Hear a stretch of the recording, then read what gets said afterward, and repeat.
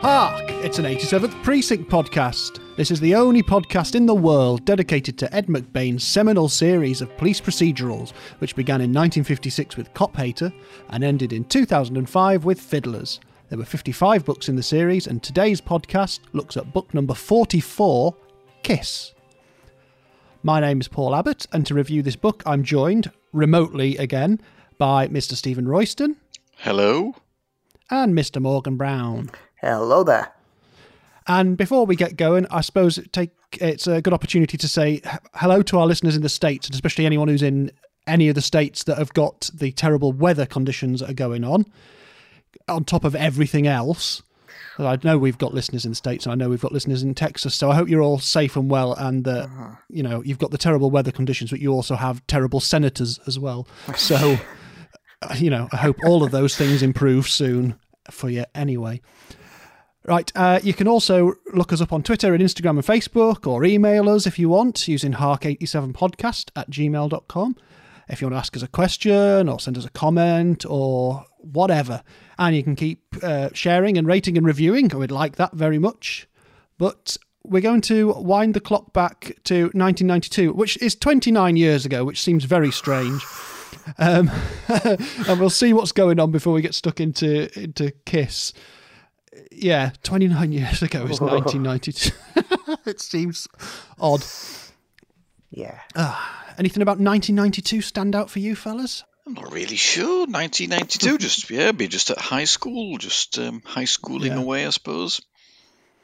Yeah, oblivious to what turns out lots and lots of stuff going on, really. Yeah. So I've got quite a lot of stuff to chat through, so I'll go quickly through some things from 1992. It's an Olympic year, so Olympics happen. Oh, yeah. We've got, I think this is relevant to Kiss, we've got the conviction of the mafia boss, John Gotti, who's convicted of murder and racketeering in New York. He's a New York mafia crime boss. Just keep that in mind for the fact that when we're discussing Kiss, it's the first, I think, 87th Precinct book to feature a mafia character. I think that's probably right, isn't it? I don't think we've had any before, have we? I think so. Yeah. No, I can't think of one. I think we've had mentions in the books about, if you're Italian American, people think you're in the mafia type thing, but this is the first one that actually, and I think that might be because John Gotti has been in the news maybe while McBain was writing it. Yeah, and I suspect Evan Hunter purposely didn't bother with Italian American crimes. He wouldn't be interested, would he? Really? No.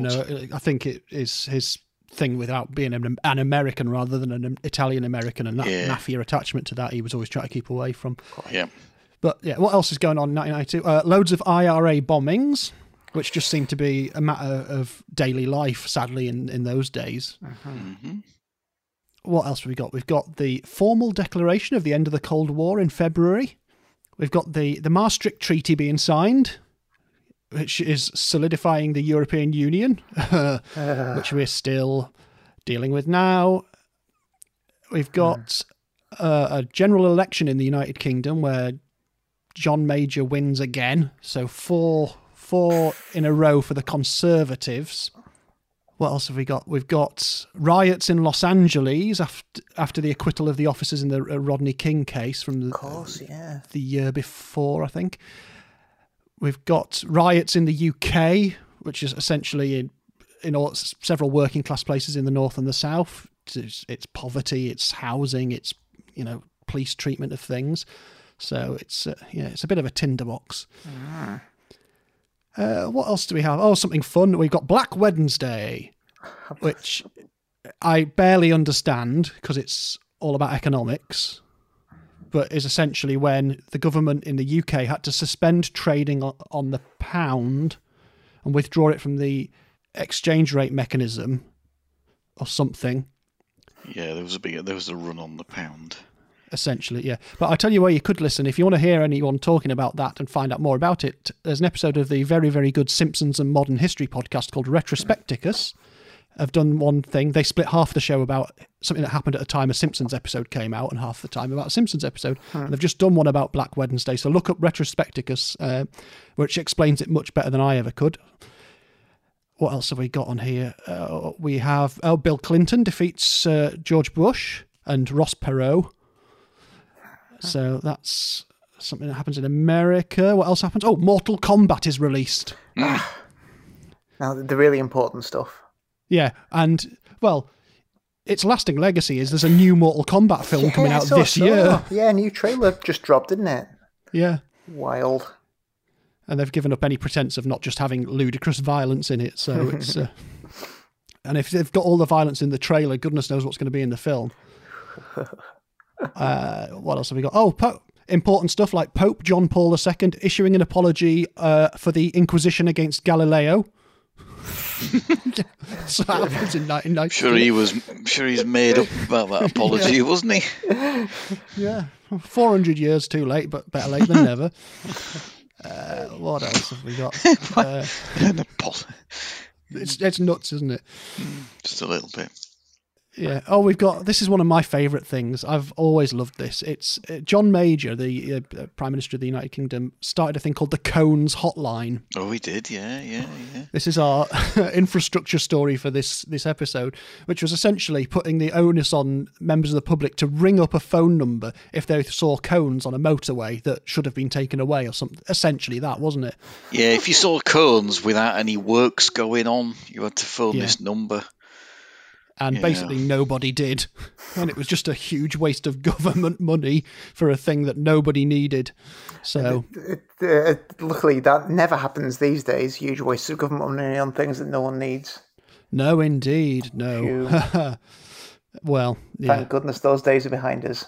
Whilst it was a bit of a waste of money, I don't remember the Cones Hotline costing £22 billion, but... Yeah. That's what I was going to say.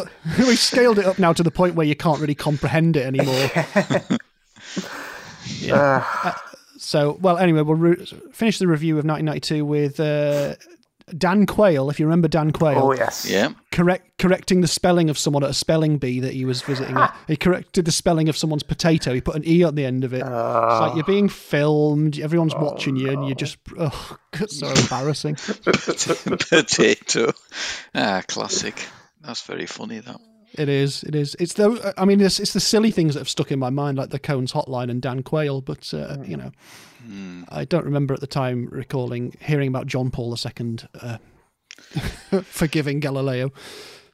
Oh, no. So actually, to finish off, that's the year that the Queen described as an annus horribilis. Oh, yeah. Because basically lots of things went wrong in the royal family. Didn't they have the fire at Windsor Castle? Was that year? Oh, yeah. Yeah, fire at Windsor Castle, Charles and Di splitting up. Yeah. And Andrew and Fergie splitting up. And, it's been an annus horribilis. She probably said that, didn't she? It's like she's here. Uncanny. Yeah, that was very good. You can get a job on Spitting Image. Yeah. No, so goodness knows how she'll describe any year since then. It's not really got much better, has it? Yeah. Right. On to McBain World. Anyway, because I've got quite a lot here. Because, some years we've had recently, particularly with his illness and that, he's not done that much. But this year, 1992, we've not just got Kiss. He's also puts out a Matthew Hope novel called Mary Mary. And he puts out a novel called Scimitar, published under the name John Abbott. And it was another attempt to use a pseudonym that I think he'd used a couple of times for some short stories that nobody would really know about. And this is his only book published under John Abbott, and nobody knew it was him for a while. Anyway, the reason they did eventually learn that it was him is because it concerned a sarin attack. So the sarin gas, deadly gas, this book, Scimitar. And a couple of years later, there was the gas attacks on the Japanese underground. Oh, yeah. Which was sarin. And some people believed that it was a copycat crime based on this book. Yikes. But the book actually just contains a very fictitious formula, an authentic sounding one. So he'd worked with a chemist to come up with a formula for making sarin that wasn't quite the formula for making sarin to put into his book. Mm-hmm. But yeah, these people in Japan who were part of a doomsday cult, it turns out, it was coincidence, but there was enough that the attention was turned on this book.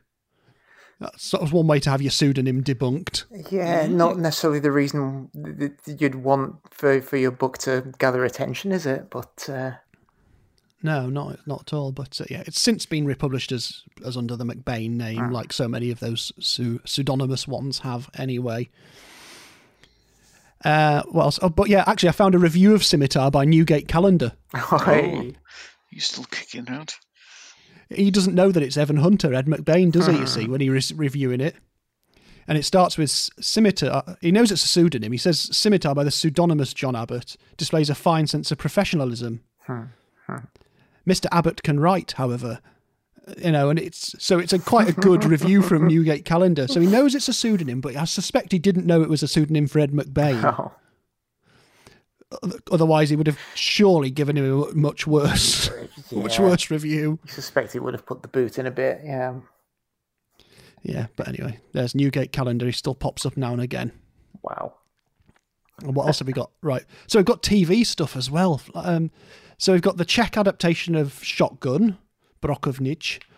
We've got the episode of Columbo called No Time to Die, which is the one that's based on the wedding story, I believe. And we also have episode 1 of My Town, which is the second block of Japanese adaptations of the 87th Precinct story.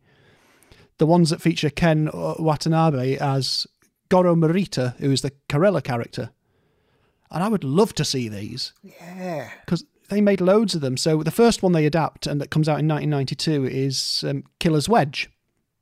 I mean, Killer's Wedge has been adapted loads of times. It's one of the most adapted of all of the stories. But I don't know whether they adapted it strictly to the book with both the plots in it, because actually Corella obviously doesn't feature much in Killer's Wedge.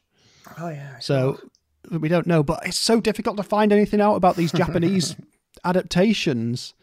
It was on the 13th of October, 1992. It's on NTV, Nippon TV. Script by Toshio Kamata. But yeah, that's the start of a whole run of another run of Japanese McBain things. So that's good. Mm-hmm. Sure is.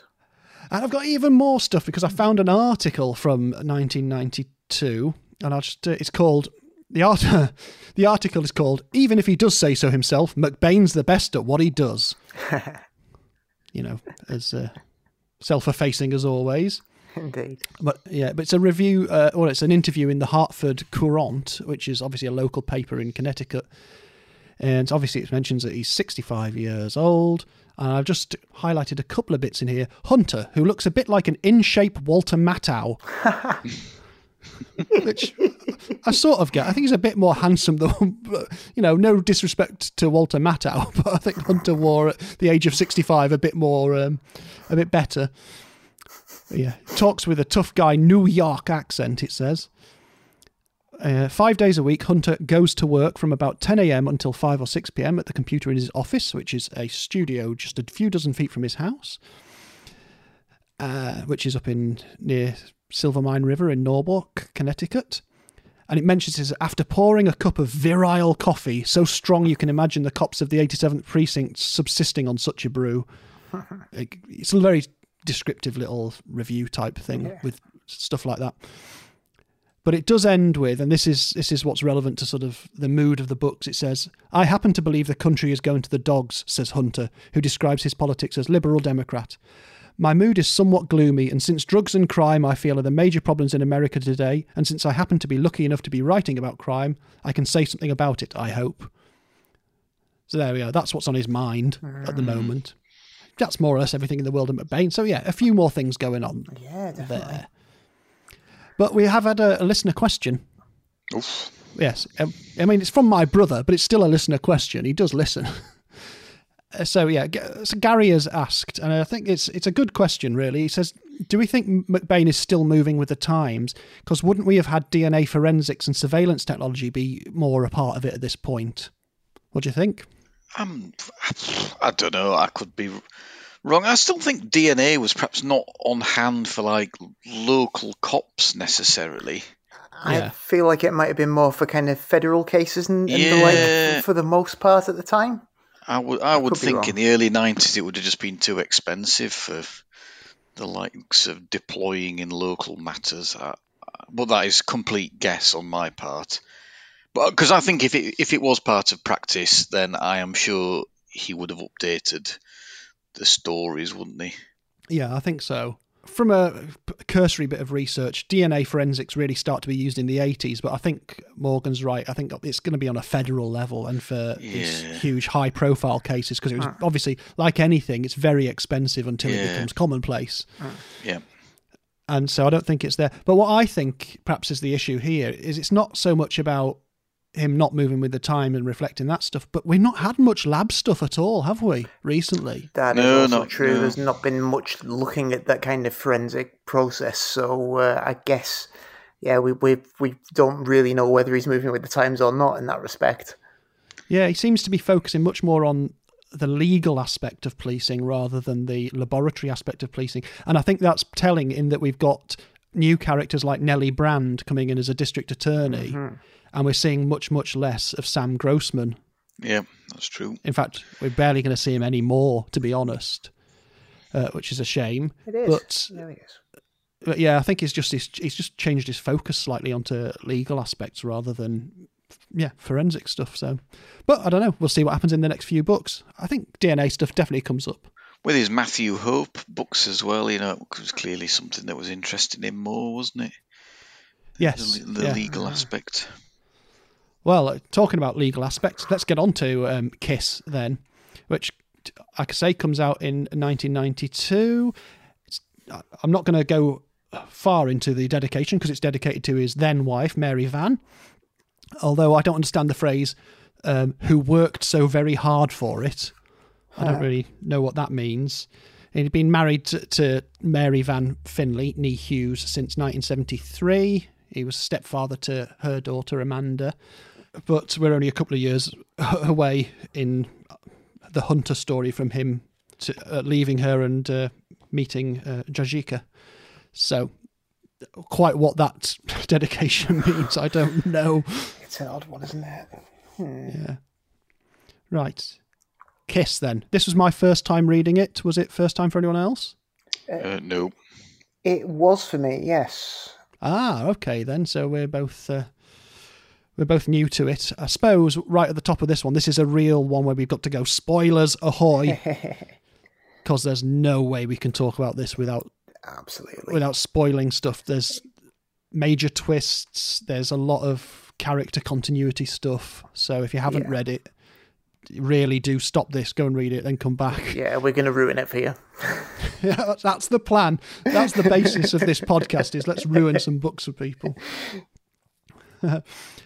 Well, Steve-O, I know I always ask you if what you think of this stuff, and you always say you don't remember the book from the first read. I couldn't remember it, apart from the big twist at the end, which I only remembered pretty much as I was reading it. I kind of knew there was one, and then I thought, I never really stopped to think what it was, and I suppose if I would have done, I would have come... A bit of a strange title, isn't it? Do you not think? I thought...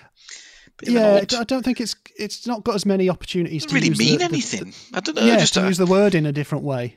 It just has lots of people saying kiss. Yeah. Yeah, all a bit of a strange title, but yeah. It sadly doesn't contain anything at all to do with the band Kiss. I kept hoping, but not a sausage. Not a slight mention of Gene Simmons anywhere. No, and this is a book that does contain references to Frank Sinatra and NWA. Yeah, together at last. Yeah, you could have had them singing a... Yeah, I wonder if NWA ever sampled a Sinatra record. I could probably find out. I don't know of one, but you never know. They're very layered, these things. You don't always spot them. That's true. But I was going to say, so there's a reference to a song sung by Sinatra called Kiss in this book, but... I don't know masses about Frank Sinatra, but I did check it out because there's no copyright thing in the front saying these lyrics are from a song. So I think McBain's just made it up. Right. So yeah, there's a Sinatra song called Kiss Me Again, but the lyrics quoted in this book are not that. So I think perhaps maybe he asked to use the lyrics for permission and was probably told it would cost too much or something, so he's had to make it up. Could be. That would be my guess anyway. Fair dues. But it does mean... I do know that the fake Sinatra song crops up again in future books as well. Yeah. So, go on then, Steve. Can you give us a quick summary of the story then? I can, yes. Well, I suppose it's a lot more straightforward than many entries we've had recently, in that it's essentially two stories running in parallel. There is an investigation into an attempted murder of the wife of a stockbroker. I think he is, isn't he? A rich stockbroker, and somebody's trying to murder his wife, or so she thinks. He's not so sure. And so there's that, and that is the principal story. And then running in parallel to that is the trial of one of the men accused of murdering Carella's father. The other murderer was he killed in the siege in the last one? Yeah. So this is his partner. So you've got quite interesting courtroom drama, essentially, that is kind of alternately plays out with the main story, and that is it. More often than not, in quite a few of the recent ones, he's had kind of 3 or 4 or 5 plates spinning in these books, hasn't he? Yeah. Some to better effect than others, really. But this one seems to be slightly more stripped back and, better for it, I would say, actually. I've very much enjoyed it. Yeah. How did you find it then, Morgan, coming to it afresh? I agree with Steve-O that the sort of relative simplicity of the structure does benefit it for me. I did enjoy both strands. Didn't see the final twist coming, but then I'm not a person who kind of like spends these novels trying to figure out what twists might be coming up. I quite enjoy just going along with it and being surprised. Yeah. But yeah, I did enjoy it. I think the courtroom drama angle is a bit of a different thing that we don't tend to get in these. And yeah, it's an interesting one. Yeah, I agree. I think the courtroom stuff is brilliantly done, I will say. And I have read The Paper Dragon, the Evan Hunter book, The Paper Dragon, which is all based around a huge court case. And that's a big book, that one. And yet that kept me riveted.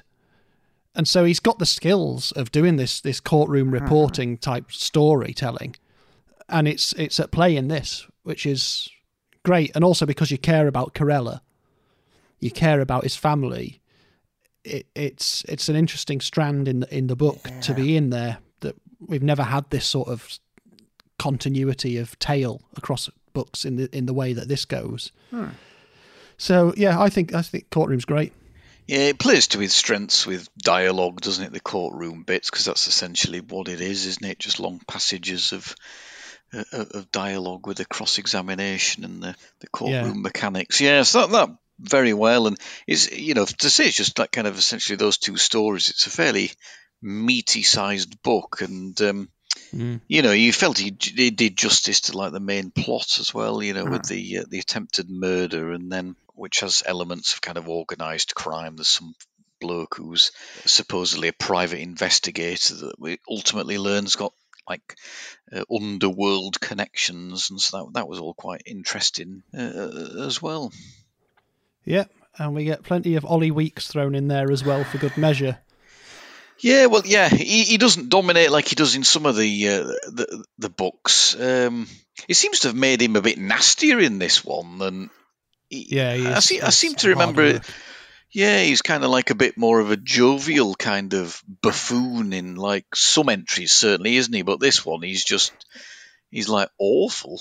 It almost seems like McBain feels like he's made him too sympathetic in previous entries, so he's sort of just making sure that we do remember that he's kind of pretty vile as well. Yeah. This time, just to ramping up the bigotry. Maybe he's making him vile because he does, certainly in the later books, doesn't he? He undergoes a bit of an epiphany. Well, not an epiphany, but you know what I mean. His character kind of starts turning good, doesn't he? On a bit of a road to redemption, isn't he? So I think that the worse he makes him to start with, the more impactful that change is, I guess. Yeah, it's interesting in this one that they have him sort of talking to Parker, almost like he's encouraging Parker to be worse than he is, and he's bad enough. Yeah. But Parker's just a lazy slob, really, isn't he? Rather than, not quite. Rather than an outright bigot, but certainly Ollie Weeks is not a good influence on him. No. But he's sort of the way he portrays it, like Parker's. It's like when you meet a kid at school and it's like you're in awe of them because they seem like they've got it sorted or something, or they've got a particular attitude, and they're usually dickheads because most kids are.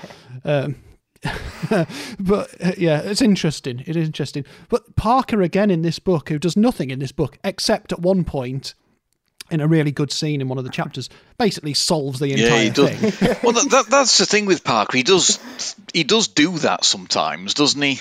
He just a bit of one-liner that just puts them on the right track to solving the case.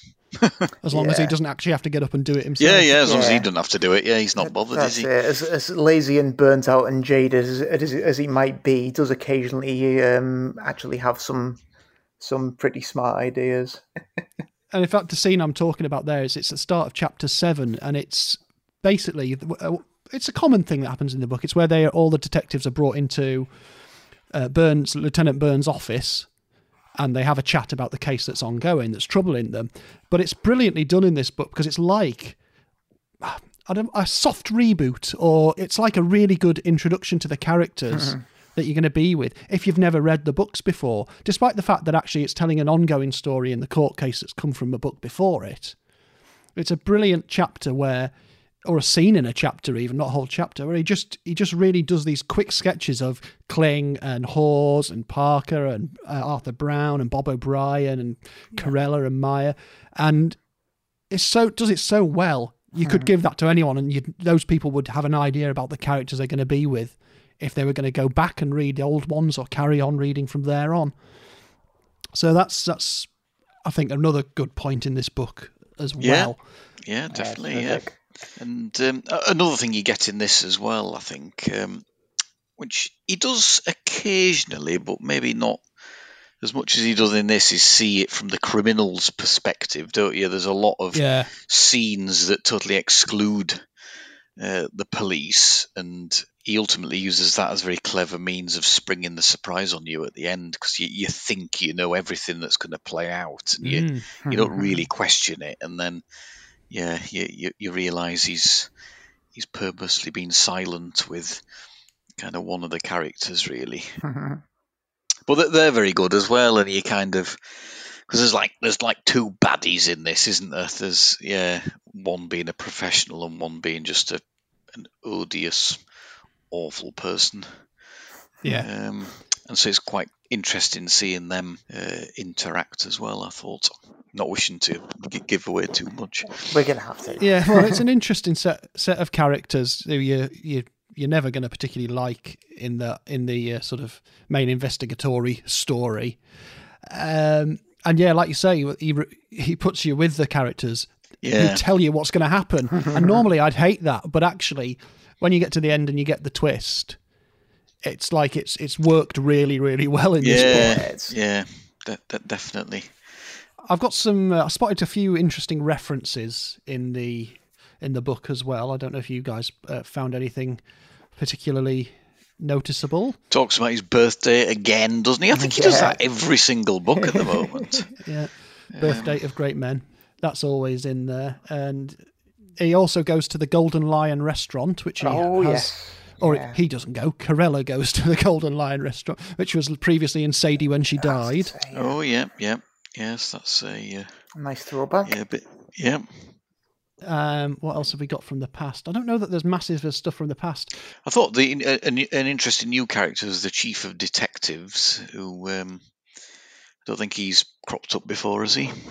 No, indeed, and I think that's a part of a reflection of the changing of the guard in the NYPD as well. So I've mentioned before that a couple of books ago, I think, that the police commissioner of the early 90s was Richard J. Condon, Dick Condon, who was McBain's friend.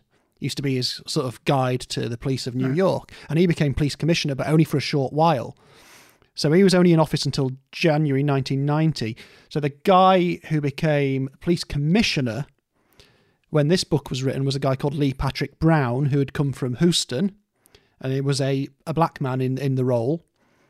And that's reflected in the book because they're talking about how he's appointed a white chief of detectives. Yeah. So we have a scene at the start where Parker and Ollie Weeks are moaning about the new commissioner, and then later on we meet this new chief of detectives who's been brought in there. Yeah, he was just like a bit of a grizzled career detective kind of guy, isn't he? Probably a New Yorker or a equivalent New Yorker through and through, isn't he? Yeah. So I think that's again reflecting real world changes there. I'll be interested to see, because obviously a police commissioner is appointed by the mayor of New York, I believe, who at the time was a guy called David Dinkins, who lost to Rudy Giuliani in 1993. So I'll be interested to see whether something happens with the mayor in Isola in the next couple of books. Maybe, yeah. Rudy Giuliani before he went completely mad? Yep. Yeah. Strange, isn't it? What happens to some folk? Yeah. So no, it was quite a lot of interesting, like little asides, real world commentary in here. Yeah, that was good. I mean, my favourite thing in here is there's a point where they talk about someone reading The Guardian. Oh yeah, that's quite a funny bit, isn't it? Because does he do a review or something? Well, essentially what happens is the guy who is the lawyer for the Corella family, who is Henry Lowell, who will be back in future books, is talking about, because he keeps going on about having this semi-British accent he's putting on the airs, and he's spending time in London, and he read this article in The Guardian, and do forgive my use of the language, but it's the title of the article, of Wops and Cops. Now, that is a real article about Ed McBain, and I've talked about it before, because it's quite a good article for an interview with McBain. But clearly it's been playing on McBain's mind for the last 2 years. So it came in the 21st of August, 1990, this article came out in The Guardian. It's been playing on McBain's mind because he's gone and he's done this interview, and then they've stuck this name of Wops and Cops on it. And McBain's saying in the book, he's giving the characters the job of saying he didn't realise quite how offensive that was. Why would this guy have put that on there? And to be honest, he's completely right. I can't stand the title of that article. 1990, for crying out loud. Yeah. So anyway, I think you get the impression that if McBain was ever to meet that journalist again, he'd probably punch him in the face. Yeah, it's a bit strange coming from a liberal, left-leaning newspaper as well, The Guardian. Yeah. Very odd. Yeah, but I thought that was... a bit of a classic McBain-ism, wasn't it? Putting a real world, something that he's got a bit of a beef with, and just throwing it into a scene. And I think as a result, there's a few British references scattered throughout. Yeah, I've always thought, actually, that he clearly knew there must have been a very big readership in the UK, because there always seems to be plenty of British references that he throws in there, like fairly regularly, really. Yeah, there's a scene where they're talking about Guy Fawkes Day for some reason. Oh yeah, yeah, that's very funny as well. Yeah, so that's one, and then obviously the Golden Lion's supposed to be like a British themed restaurant, isn't it? Some weird stuff like that in there. Just a few different things where he keeps talking about Britain. Yeah. Well, my question is: Did anyone spot the name of the person who is actually Ollie Weeks' partner, which I've never heard mentioned before? Well, and this may be the only mention of the cop who's supposed to be his actual partner, his detective partner. I can't remember it, but go on, fire away. It's Detective Second Grade Jasper Loop. Jasper Loop, yeah. That's a great name. That's an excellent name, yeah. If we need a Jasper Loop spin-off series. I was just thinking, that'd be excellent. Loop and Weeks. No, it's as usual. It's packed with stuff, and then we've got this stuff about Corella and the Mafia, which is, like I said at the start, is something new, in that Corella goes to get a favour from a Don. Yes, somebody who owes him a favour, doesn't he? He wants some information about this private investigator who's supposedly keeping an eye out on the woman who's subject to these murderous attempts. And then it has, obviously, it's an excuse to do the Corella is a super cop in the sense of his moral duty in that he won't take a bribe, which I just thought was interesting. Right, okay, what else have we got here? Oh, we have another appearance of the Preacher at one point, briefly. And we have a good Hill Street Blues reference as well, if anyone spotted it. Which was that? Murchison at one point saying to them, "Be careful out there." Oh, right. Yeah. And then McBain talking about life imitating art as well. I assumed that was a Hill Street Blues thing. I've never actually seen Hill Street Blues, so I wasn't 100% sure, but that was what I was guessing it was. Oh, yes, it definitely is, yeah. It says here, he'd been watching too many television reruns, life imitating art, though most often art imitated life, and occasionally art imitated art, all too successfully. Yes. He's not going to let it go. So, I mean, yeah, there's all sorts going on. There's reference to a thing called Sunday in the Park with George, which is a Sondheim musical I've never heard of. Ever heard of that one, Morgan? The title rings a bell, but I don't really know anything about it at all, I must admit. No, I'd never heard that one at all. And we have a description of the city at one point where saying about how the rivers meet and where the seawall is, which doesn't make any geographical sense whatsoever if you follow what we're supposed to think the city is like, because the rivers wouldn't meet where the sea is, and, you know, anyway, stuff like that. But yeah, I mean, do we discuss the twist at the end? I don't know. Perhaps we don't really need to. I don't know. Well, maybe not. Would be a shame to spoil it for anybody, but yeah, it's quite funny because like one of the characters, like the lady who's subject to the murderous attempts, you can't quite understand how on earth she can be that daft to be taken in by this fella.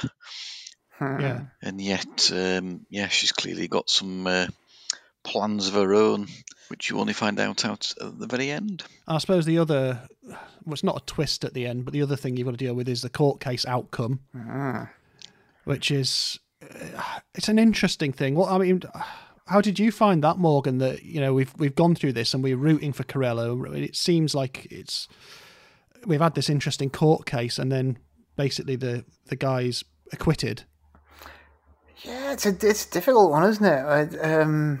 Yeah, I don't know. I mean, would it have been sort of dramatically satisfying if we'd gone through all the court case and then he'd just been found guilty? I don't know. Maybe it's better for the ongoing drama that he is acquitted. Yeah. It's interesting. It is quite a tense sort of subplot that all the way through, because although the lawyer is doing a solid job, that there are a few kind of solid bits of undermining kind of arguments from the defence, and it is quite a stomach churner. And then it's a real kick in the teeth, isn't it? Yeah. So implications for years to come, really. Yeah, absolutely. It's not a happy ending by any means for anyone really in this at all. Yeah, sort of main case not quite sort of wrapped up completely to their full satisfaction. They wrap it up to some extent. Yeah, it burns itself out a little bit, doesn't it? It's just it all, you know, someone's lit a fuse, it all burns up, and that's how it ends. Yeah. They're left picking up the pieces as much as anything. Although I will say there's a fantastic sequence. There's one action sequence in this book, which is where Corella and Maya go for... it's brilliant. Breaking into the apartment. They've got a no-knock order to try and get this guy, which is really good. So it's not on the scale of The Siege from the book before, but it's a really good bit of them in the dark, shooting and listening and waiting. Yeah, counting bullets. Yeah, all that stuff. That's great, yeah, just the psychology of it and the fake order, the charge, and great stuff. It's really, really good. So I think we better get towards summing up for this one then. And I've got a couple of contemporary reviews. I found quite a few, but I'm not going to read them all out because they're generally of the same opinion. What have we got? We've got Marilyn Stasio in the New York Times she's saying, along with his bleak sermon on the collapse of urban civilization, the author delivers the rest of the goods: wired action scenes, dialogue that breathes, characters with heart, and characters who eat those hearts, and glints of unforgiving humour. And this time, besides the usual mastery display of police procedures, there is also the grim pleasure of watching the criminal court at work. Call it Isola or call it hell, Ed McBain owns this turf. So that's probably one of the best reviews he's had for ages, that little paragraph. Yeah. We've got Thomas Morowitz in the Washington Post. McBain practices the science rather than the art of holding our attention. While the telling flaunts its immediacy and cleverness, it does so at the cost of resonance. That's not quite so good.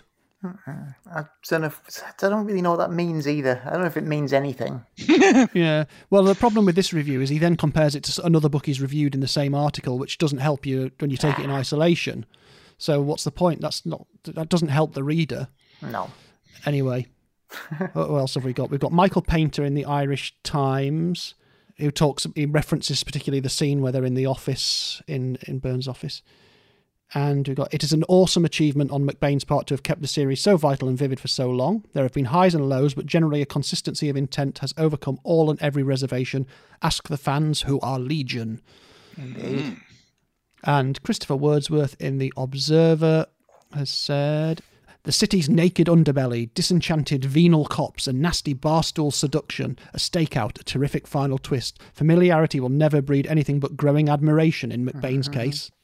Generally, very, very good reviews. So, yeah. Actually, there's an interesting one there that we haven't really talked about. Fortunately, it's not absent, but there's not as much dirty, porny sex in this one. Yeah, absolutely, yeah.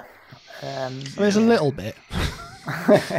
But not quite. It's been all too common recently.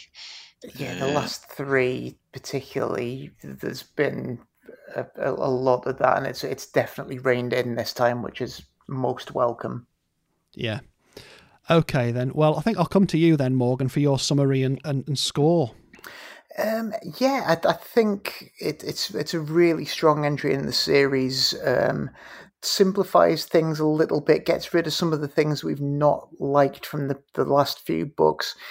The sort of the dark tone is still there, but it feels like it's playing a lot more to McBain's strengths, whilst also adding some new things like the courtroom drama, which we've not seen before, but which is a really welcome addition.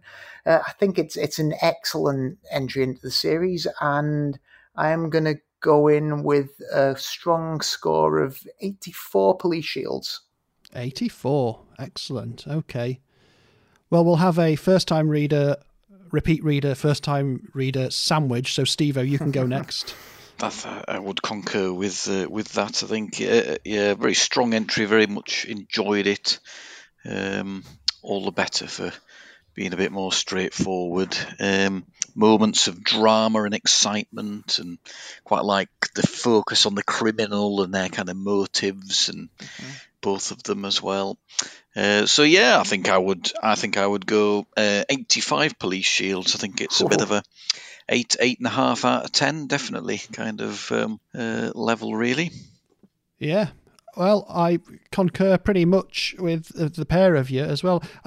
I'm hard pressed to think what I would need in it to make it a perfect McBain, a perfect 87th Precinct. I don't know what you could add to it. I don't think it is perfect. I think it's very, very good. I think, if you were being really fussy, then, and you wanted a bit of everything, then aside from the court drama, maybe not too much happens to the actual cops in this in terms of drama in their lives. Maybe it's lacking a little. Maybe lacking a bit of that, and maybe the crime itself, whilst it's very engaging, isn't perhaps as flamboyant as some of like the like the Deaf Man kind of ones, which they're so ridiculous they kind of just pull you in a little bit more, don't they, just because they're just so outlandish that they've got a certain appeal, if you know what I mean. Yeah, no, you're absolutely right. So that's perhaps in order to make it an absolute, but even at 85, you're very near the very high scoring. Yeah, absolutely. And so I think, the only thing I'd like perhaps out of that, like you say, is a bit more of the other cops interacting.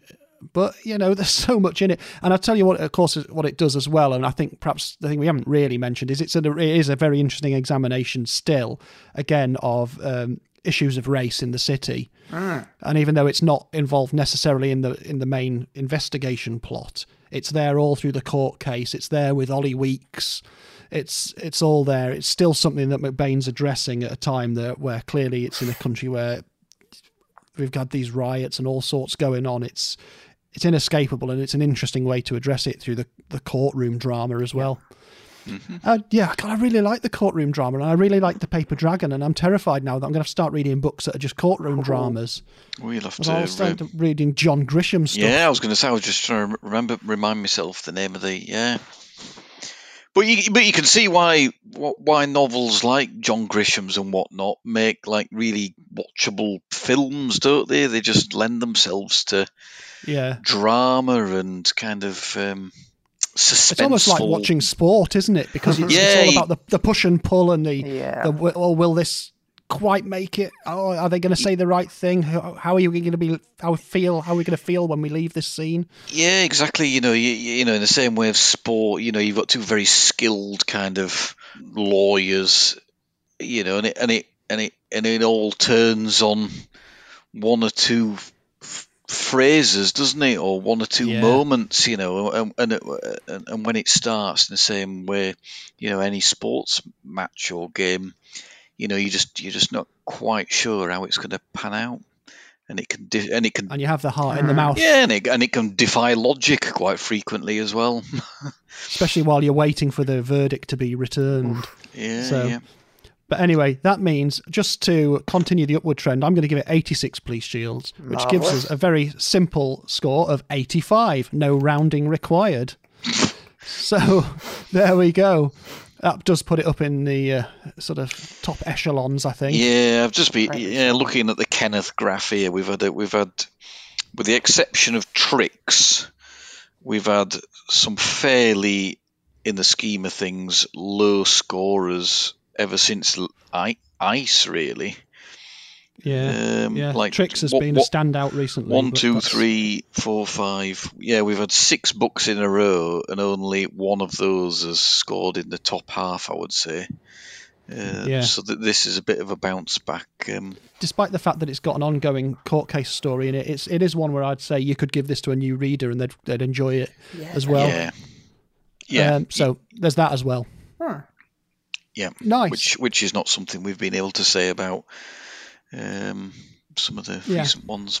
Smashing stuff. Okay, well, we'll round off here and be back with the next book in the series, which is Mischief. That'll be our next episode. We'll also be back for our bonus episode with our look at some silly things from 1992 and the book covers of the original editions of this. But until then, I'm going to say goodbye, and so is Steve-O. Goodbye. And so is Morgan. Fairly well.